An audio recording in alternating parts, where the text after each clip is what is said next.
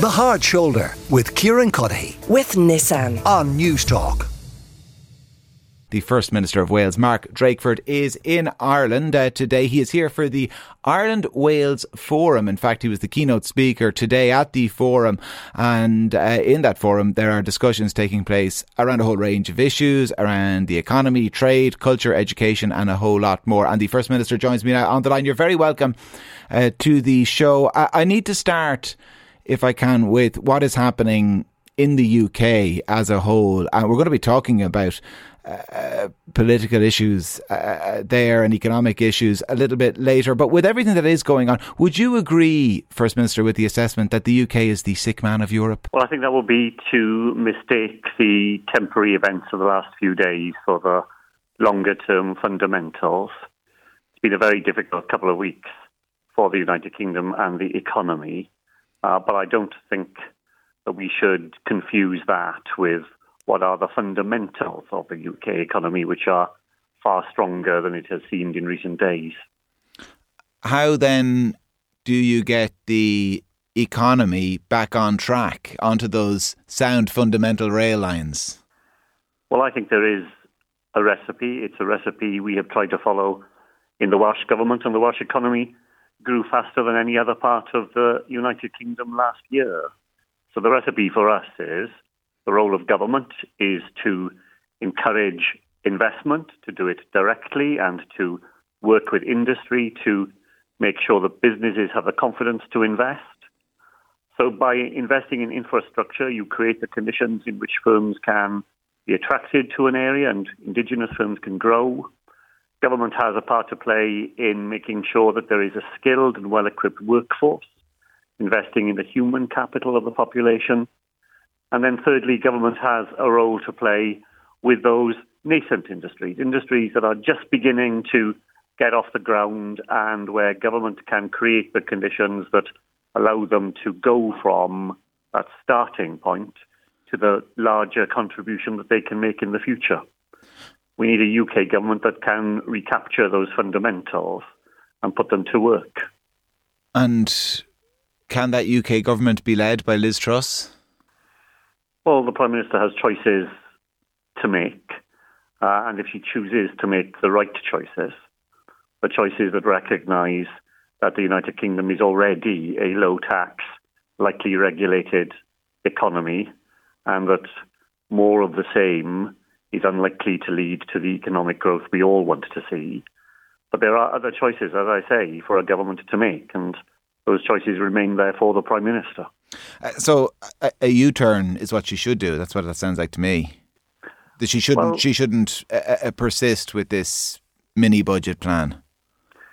Well, the language of U-turning and so on always make it more difficult for people to do the right thing.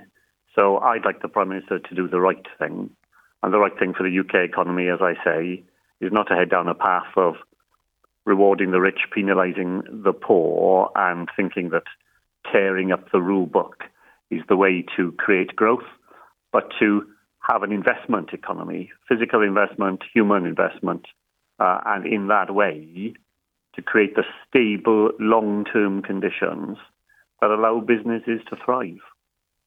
When we look at events like this from this side of the water, I mean, there's a temptation to think we are kind of immune to the ripple effect, and we're not, of course. It is good for Ireland to have a strong and stable UK economy, and I know that's partly what you're talking about here in Dublin over the next couple of days at this forum, is discussions around economic ties and trade and culture. I mean, how do you assess that relationship, the Irish-Welsh relationship? Well, I think the Irish-Welsh relationship is as strong or stronger than it's ever been. We have 1,000 years and more of common history, and we have governments in Wales and here in Ireland that are committed to working together on those areas that are of common concern and where there are opportunities for us to do more to increase the prosperity of our population. So I will be spending a lot of time tomorrow focusing with Minister Coveney and his colleagues on the Irish Sea, the Celtic Sea, that great resource that lies between us and which has such potential for us both in terms of creating that renewable energy, that secure energy of the future that will mean we can go on enjoying the things we enjoy today without exploiting the finite resources of a fragile planet. One aspect of domestic Welsh politics that understandably fascinates people here are kind of the growing calls for Welsh independence. I think about 30% kind of hovering around their support for it. Now, you don't know how strong that support is, how high it is up on people's priority list, but howsoever, 30% is where it seems to be, according to the most recent polls. I mean, how do you react to people who suggest, or for people who point at Scotland and say it was only a few years ago you would have had similar numbers there, and look how close they came to independence?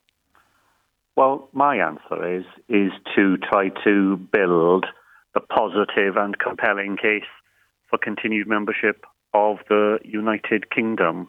And I think that case is there to be made. You know, people in Wales enjoy the advantages of a powerful devolution settlement. A settlement, by the way, which needs to be further entrenched so that it can't be unilaterally rolled back by hostile Conservative governments.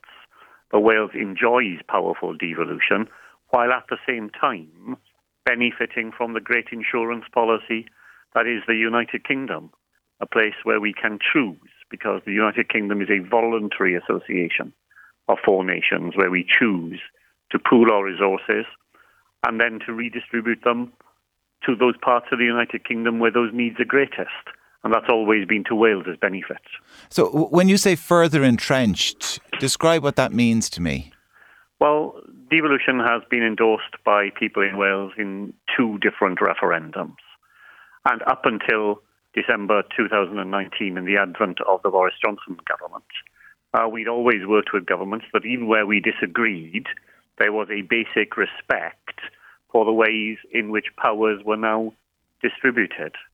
We've lived through the more recent past in which there has been constant incursions by the UK government, taking back powers, taking back money, trying to roll back the frontiers of devolution.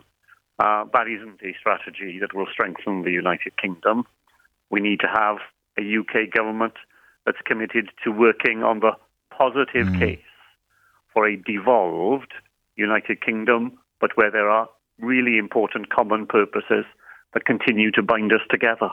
Because the independence parties, I mean, they point to those same realities, the attempted rollback, and they say, for those very reasons, Wales should be independent.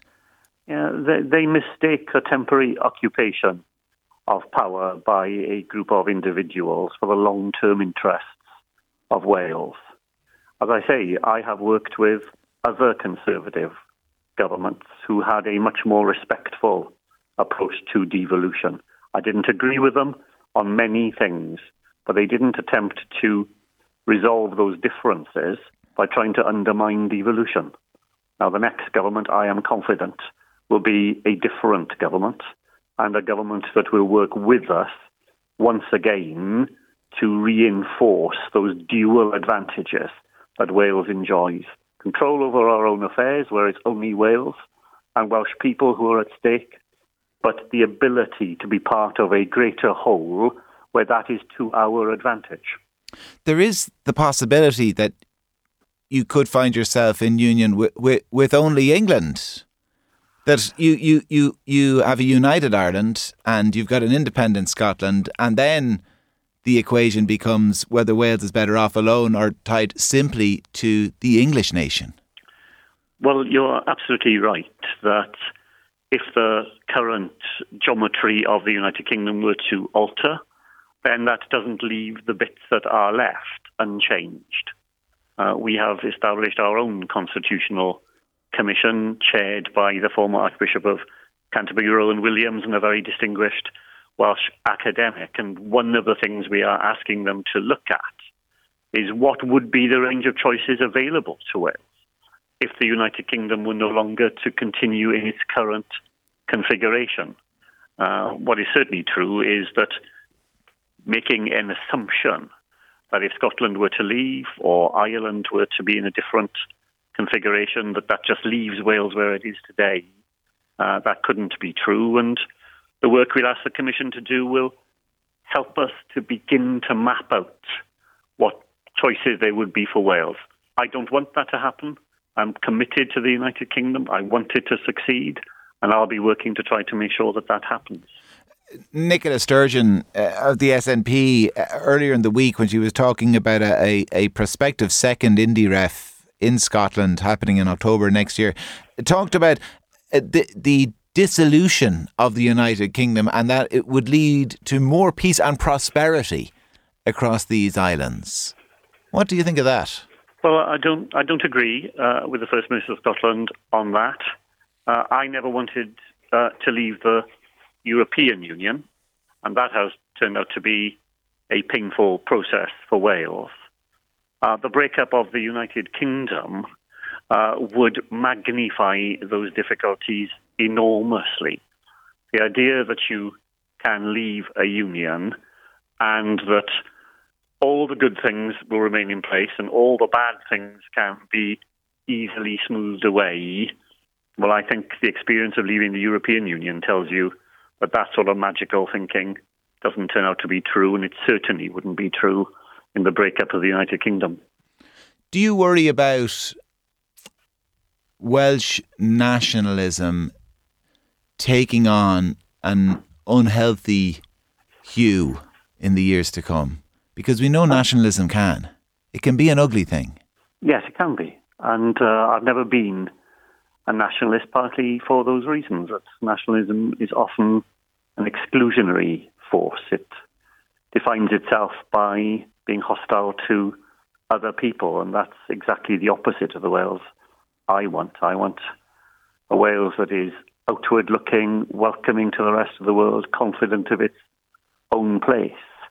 Now, I want to be fair here. The Nationalist Party that we have in Wales doesn't share on the surface those unpleasant characteristics of other types of nationalism elsewhere in the world. But in any polity, you have to work hard to make sure that those dangers are understood and should never be taken for granted, that the place you are today will go on being the place you are tomorrow. Well, listen, it's been really interesting conversation, and we thank you for your time. Mark Drakeford is the First Minister of Wales. Thank you very much. Thank you. The Hard Shoulder with Kieran with Nissan. Weekdays from 4 on News Talk.